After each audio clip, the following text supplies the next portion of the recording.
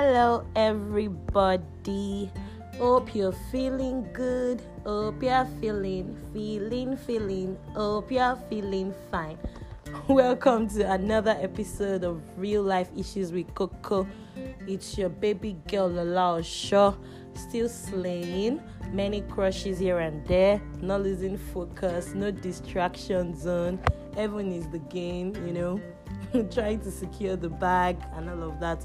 Anyway, today I'm so excited. I don't even know why. Well, I have good news or great news, or should I say I have good news that I'm sharing late because, well, I didn't know as well. So you can now subscribe, like, and comment on Breaker. Drum rolls. I've been dulling all this while, you guys, because the podcast is actually available on all platforms you can listen to podcasts, but I'm using Breaker right now mostly.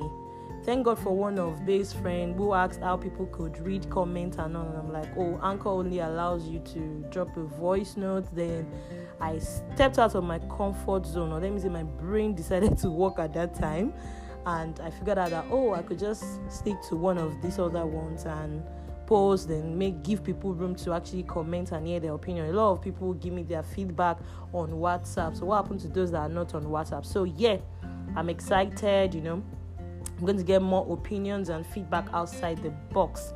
Yes. Okay, so to the business of the day. Recently, that's how Bay and I were having one conversation like this, and one thing, two things led to the other, and we started talking about money. Yeah, money. Okay, so all that thought, I'll come back to this. Let me just say one thing.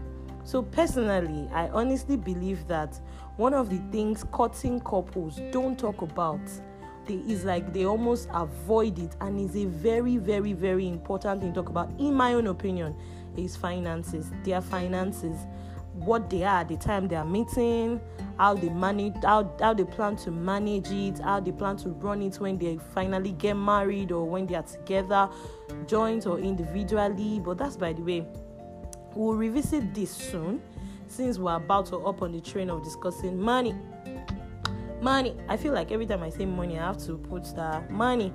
Yeah, so this should actually be interesting. I just want to put it out there that this is something I believe a lot of couples don't discuss, and they should discuss it.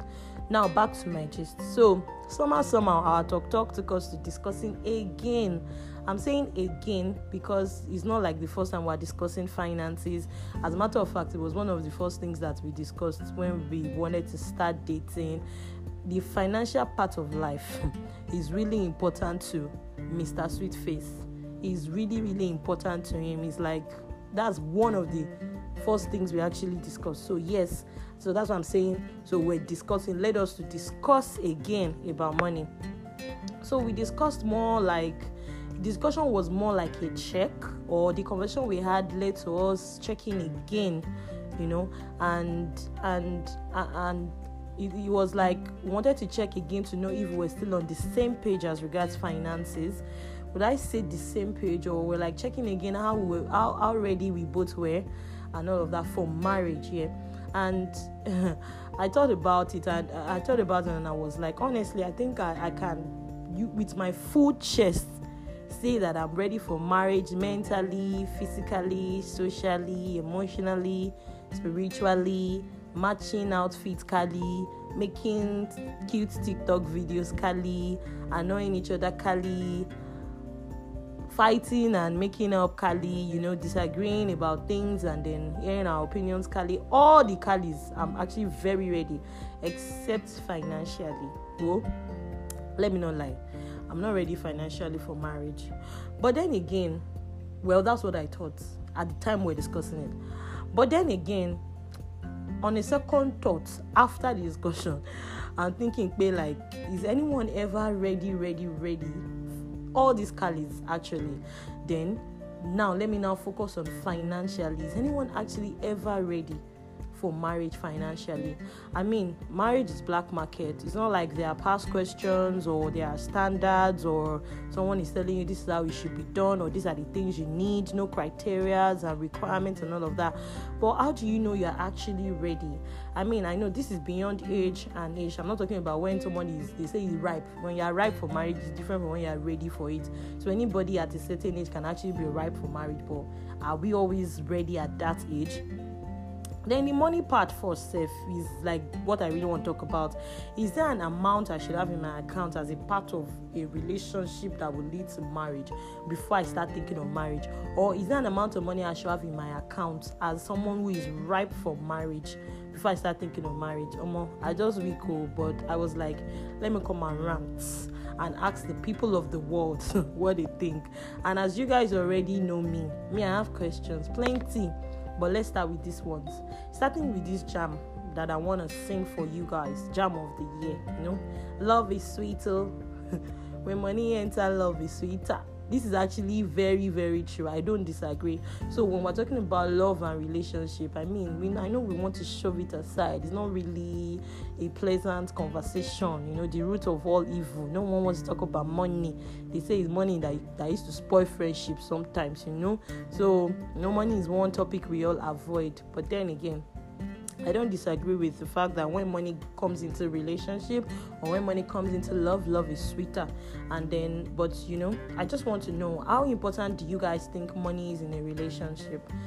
Can love and small money be actually enough?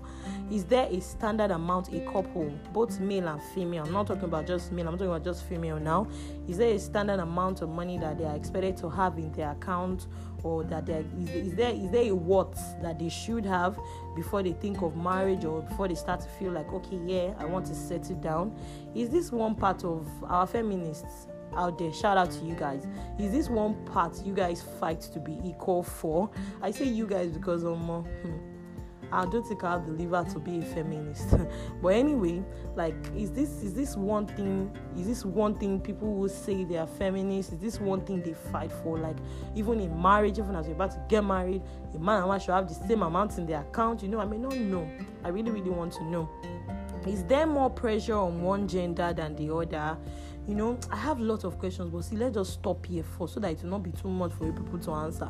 So I think your feedback to these ones will actually lead me to other questions, and I really want honest feedback on this. Remember that we can now listen and share your responses, opinion on each of these episodes on Breaker. So honestly, type on, let me know. I'm actually going to go every day to see everybody's feedback on this. If you are married, was there a particular amount that you set for yourself before you stepped into marriage? Did you just step into it? Did you just risk it? Was there a standard? Was it just that, okay, I'm comfortable enough to take care of myself and my wife? Is there a standard? Is it that I really want to understand that aspect of it? Please, you push me to decide if I'm ready for marriage financially or not.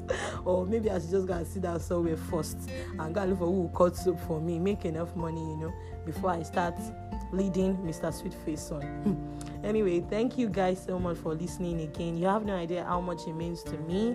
Don't forget to follow at @LolaOsho_ for updates. Till we talk again on Real Life Issues with Coco next week Sunday.